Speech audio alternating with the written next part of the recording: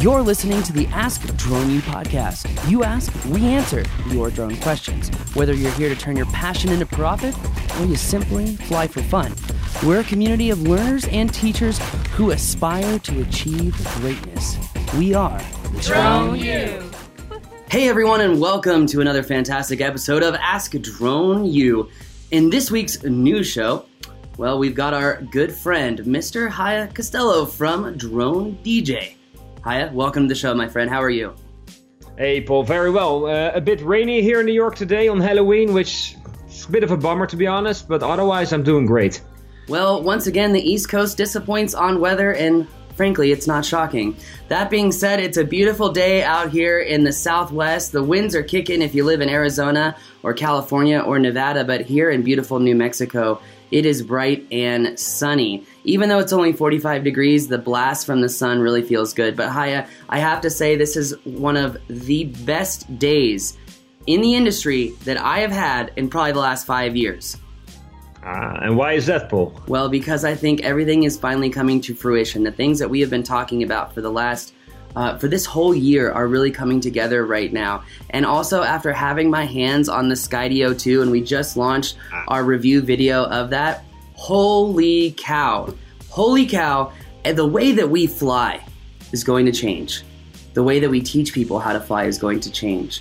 The way that the industry regulates is going to change, Haya, because now we have a drone that doesn't just compete with every other drone manufacturer, it leapfrogs them. So I'm excited to talk about that today in a lot of different pieces of drone news. But before we get into that and the Mavic Mini and how drones are saving lives and talking about Uber and their new drone program, let's get right into the most pressing piece of news, which actually did come out just yesterday, which is the fact that it looks like the Department of the Interior is taking the Chinese ban even further than expected. In this next piece of drone news, Haya, what do you have?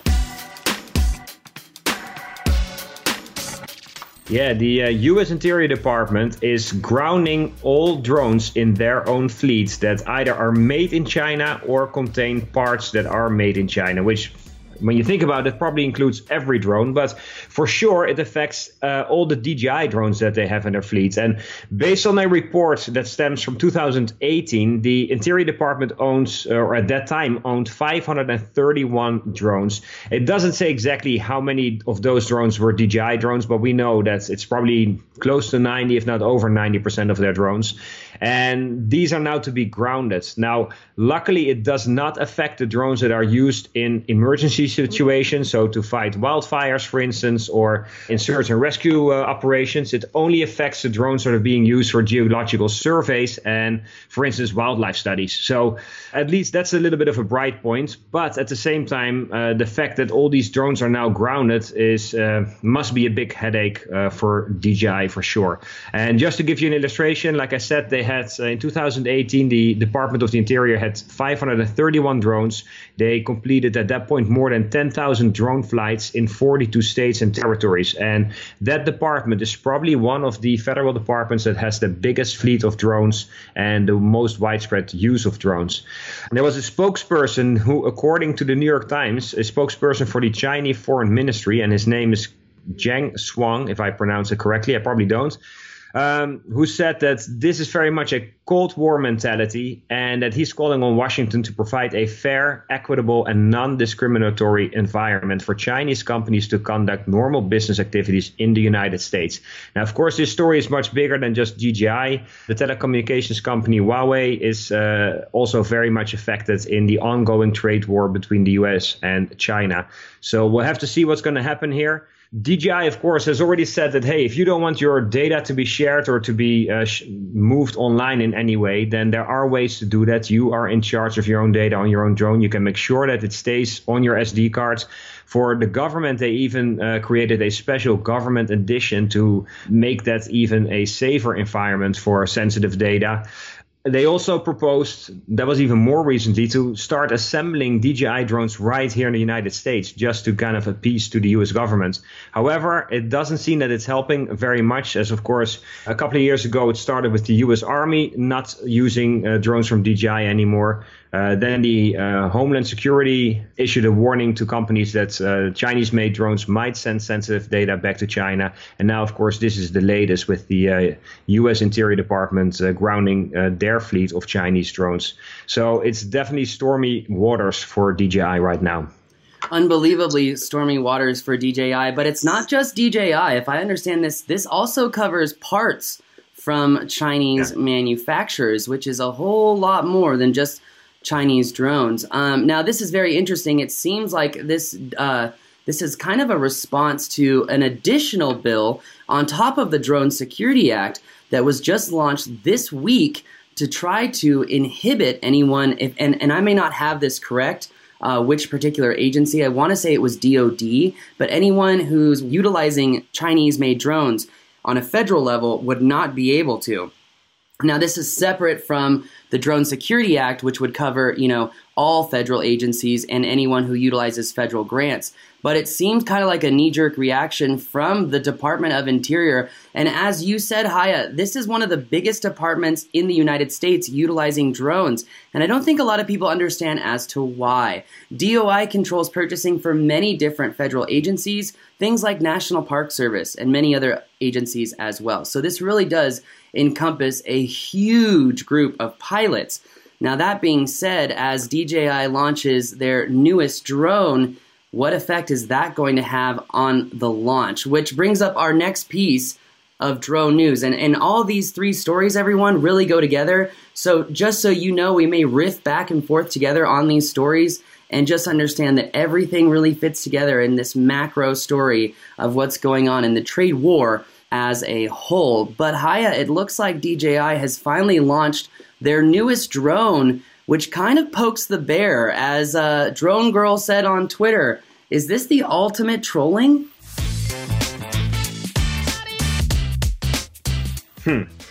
Yeah, DJI launched their DJI Mavic Mini earlier this week. And of course, people who've been following our news shows and also readers of Drone DJ knew that this one was coming. I think it was early August that we first reported on photos that had been leaked. That showed already a pre-production model of the DJI Mavic Mini. On Monday this week, I was invited to come to a DJI event in Brooklyn, New York, where they officially launched this new drone. For the bigger drone launches, like the DJI Mavic Air and the DJI Mavic 2 last year, they had much, much bigger events. And it seems that DJI is changing their marketing strategy a little bit. This was a much smaller event. I guess that kind of matches with the product that they were launching, their smallest and lightest Mavic drone to date.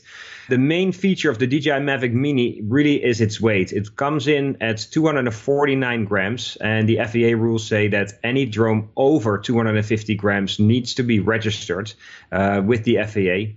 This drone is slightly below the threshold, which means that for recreational flyers here in the United States, you do not have to register this drone with the FAA. However, if you fly this drone commercially in the United States, you will have to register this drone still. The advantage for people flying in the US might not seem as big as they are for pilots in some of the other countries, most notably Canada. If you fly this drone in Canada, you don't have to register at all. You don't have to take the country safety test. You can just go ahead and fly this drone. And of course, that's nice for Americans traveling to Canada as well. They can just take this drone along and start flying right there.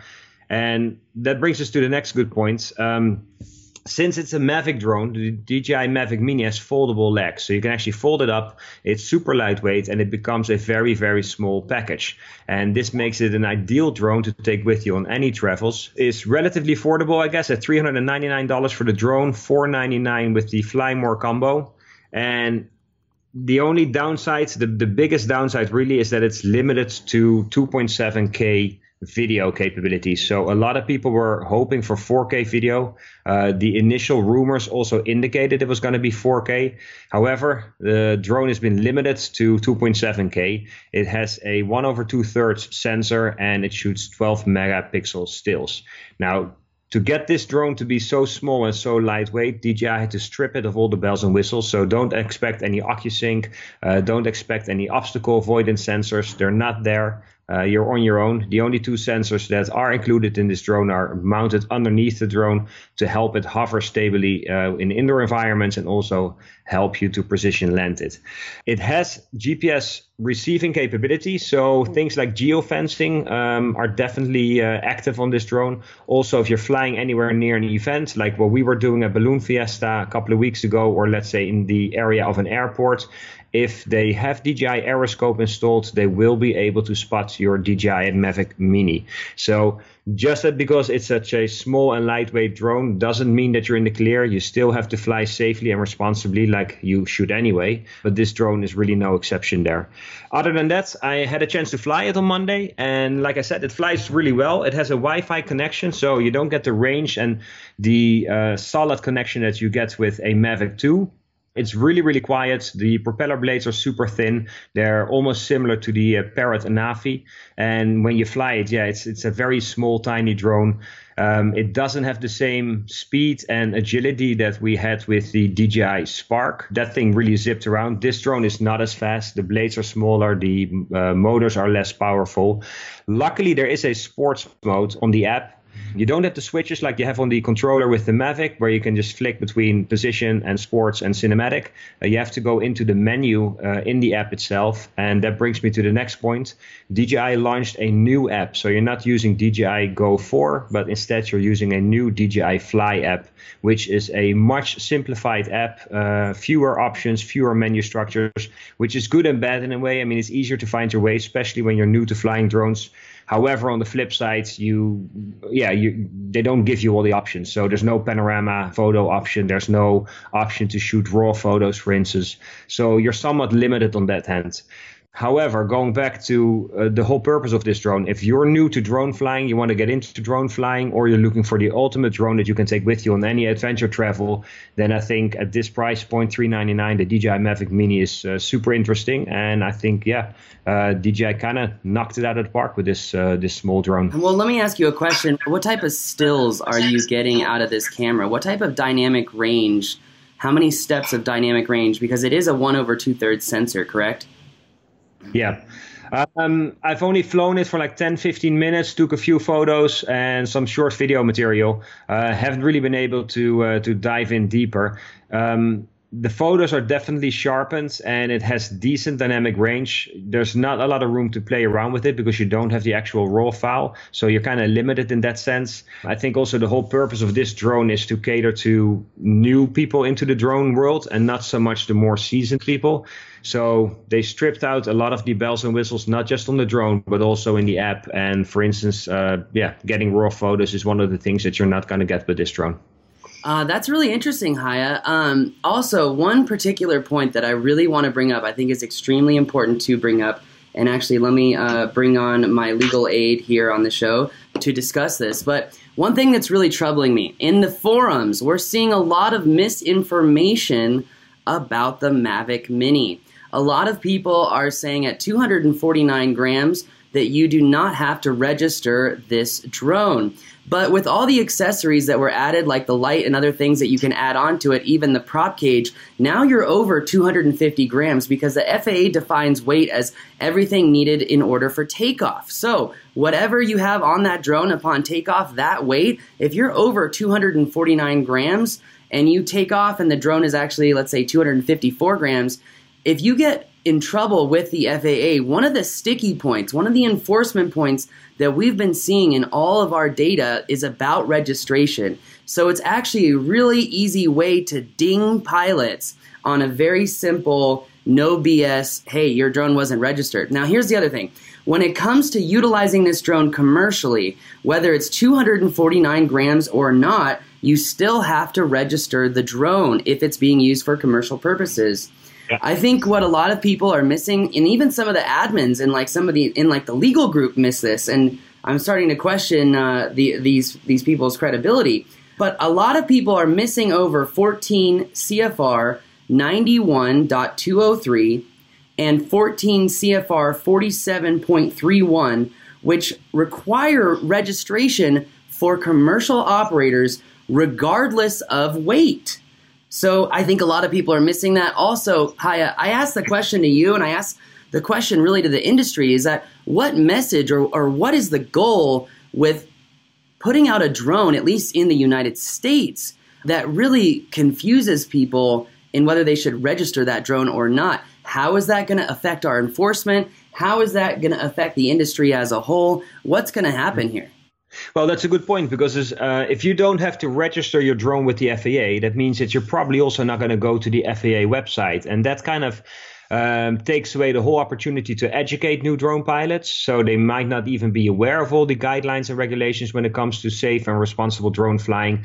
And also, as we already found out when you and I were interviewing people in New York, the whole land system is probably something that they'll never ever have heard of and are very unlikely to use. So yes, it's great that DJI came out with this 249-gram drone. It's awesome that it flies for 30 minutes. I think it's the longest flight time for any consumer DJI drone. However, like you're saying, it does also create confusion, and it is likely to get consumer drone pilots in a situation where they will even know less about the drone rules. And that's a concerning or a worrisome situation for sure. Speaking of worrisome situation, I mean, I really think that you have this locked down to a T, because we just recently had a FOIA request come back to us. And that FOIA request was something that was quite surprising, to say the least, because we did a couple things here. We want to know how many people are really utilizing the Lance system for recreational operators. So what we did, and if my phone will essentially let me view it, what we did is we asked these questions to the FAA in a FOIA, you know. And in section 44809, or the recreational Lance authorizations, 15,722 Lance authorizations have been approved since the inception of the Lance system this summer. There have been 0 that have been denied, which makes sense since it's kind of an autonomous system. But when it comes to even Part 107 authorizations that have been approved since the inception through September 30th, 2019, only 132,046 authorizations have been approved. 2,485 have been denied. But it's interesting because when you look at how many Part 107 operators there are, and you look at where those operators live in conjunction to the airspace, and you think to yourself, 132,000 Lance authorizations is really not a lot in comparison to how many pilots there are. That means there's less than one authorization in a year and a half per pilot. As someone who's had 5 authorizations in the last week, I find this really, really hard to come to terms with. So I don't think that the Mavic Mini is really going to benefit at least the industry as a whole when it's creating confusion about registration and operations and inhibiting people's ability to learn about how to fly. In addition to that, without any obstacle avoidance, I think we're going to see a large number of potential accidents with this, which brings me to the next piece of drone news, which is we finally got our hands on the Skydio 2. And for this entire industry, Haya, there has been something that has always happened, which is pretty much every competitor to DJI has been some sort of copycat, or the drone operates in a very similar way. It's not really quite different. Well, after flying the Skydio for about 6 hours on Monday this week and working with the Skydio team, I have to say that I think DJI has been leapfrogged. I think that there's no longer DJI who competes with DJI. It's now going to be who competes with Skydio, because this drone is fundamentally different. I mean, I literally had the drone surrounded by obstacles and just pressed the stick forward just to see what would happen, and the drone completely navigated through every obstacle, literally flying through bushes and trees to fly home. When I flew it home from one particular follow me mission, I mean, literally the drone flew through the power lines to get home. And it did it twice. It didn't just do it once. It wasn't a fluke thing. Happened multiple times.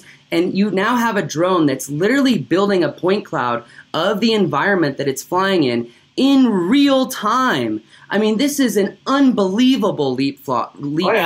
We're talking about... Go ahead. I was going to say that, and it does so with 6 4K cameras. So where the DJI Mavic Mini doesn't give you any 4K footage, this drone uses 6 4K cameras just to build that virtual cloud point around itself. And then you still have the regular camera to take all your video and photos. Which, by the way, the regular camera was incredible.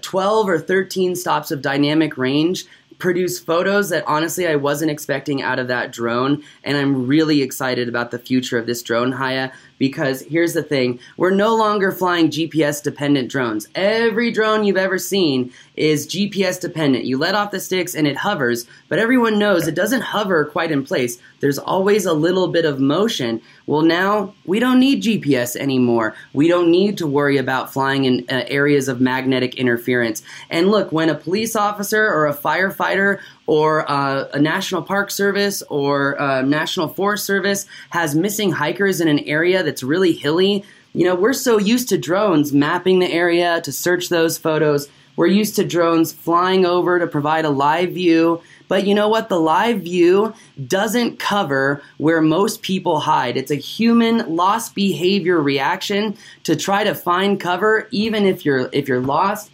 even if you're, you know, suicidal, frankly. Typically, you're looking for cover. Most drones are not able to look beneath the cover. Every drone has always stopped at looking at the tree canopy. Well, now we can fly into the trees, below the trees, into the ravines. And here's the thing, if the drone loses connection, right, you would be afraid of a typical drone which would just elevate up and out of that area, and you'd be worried about hitting a branch and then having to go retrieve the drone and not only the person. But now we're talking about drones that make their own decisions to navigate through these environments. And I mean, literally, I have been blown away. You know, people talk about game changer. I hate that term. This is an industry changer. This is a code switch. It's going to fundamentally change the way that you think about flying. Can you pull up some of that footage that you guys shot during the review, just to give people who watch this show some ideas or an idea of how well this drone flew inside the building that you showed and how it flies around you? I mean, by the way, credits for that review. I know you paid for it in blood. It was fun to watch and very educational as well. Yeah, I literally did pay for it in blood. And yes, we've been showing it this whole time. It's a phenomenal review video. I wish I could have been a little bit more succinct and kind of showed people more about the sticks, because I mean, I'm just sitting there with the remote, not even looking at the drone, kind of going like this to see what happens. But you know what, Haya? This is going to force the FAA. This is going to force the federal government to redefine what is navigable airspace, because this drone can fly in places you have never considered flying before. And you know what? It's not going to take an experienced pilot like me or you to do it. It's going to take, you know, my secretary's 5-year-old daughter to sit there and play on the sticks, and she'll be just fine. Oh, yeah. So it's a whole different situation with the drone like this that flies itself. And I mean, back when I had the Skydio R1, I was already very, very impressed with how well this drone flew itself. And the Skydio R1 doesn't even come close to the Skydio 2 and the specs and its ability to fly indoors and avoid obstacles. It's unreal. And I think, like you've been saying, that especially for first responders and for operators in emergency situations, this drone is gonna allow them to do so much more. I think for consumers, when you get the Skydio 2, the safety bubble, if you will, around the drone, I think it goes out 3 feet on either side of the drone, so in 3 dimensions. However, that can be dialed back to half that. So let's say a little bit more than a foot around all sides of the drone. Meaning that if you are a first responder, a fireman, or you're part of a SWAT team or something, you need to be able to fly a drone into a building. You should be able to go through windows, open windows, obviously, and open doorways as well. So yeah, it takes everything to a whole new level for sure. It really does. It really does. Which, you know what, it brings us into our next piece of drone news, which is the fact that, look, these tools, they can be used for good and they can be used for bad. And yet we have yet another use case of drones saving a life. Haya, what do you have in this next epic piece of drone news? A hiker and his dog that got lost in the marshes and swamplands in Arnprior, Canada. Hope I say that correctly. He got lost, contacted the local police department, and they sent in a search and rescue party, basically, and also a drone. And even though it doesn't specify exactly what drone was used, I later came across the actual video footage of this search and rescue party. And I think it's pretty safe to say it most likely was a DJI Mavic 2 Enterprise Dual based on the resolution that you see from the thermal imaging in the video. The hiker was disorientated, couldn't find his way back basically to where he started and ventured into this swampy area.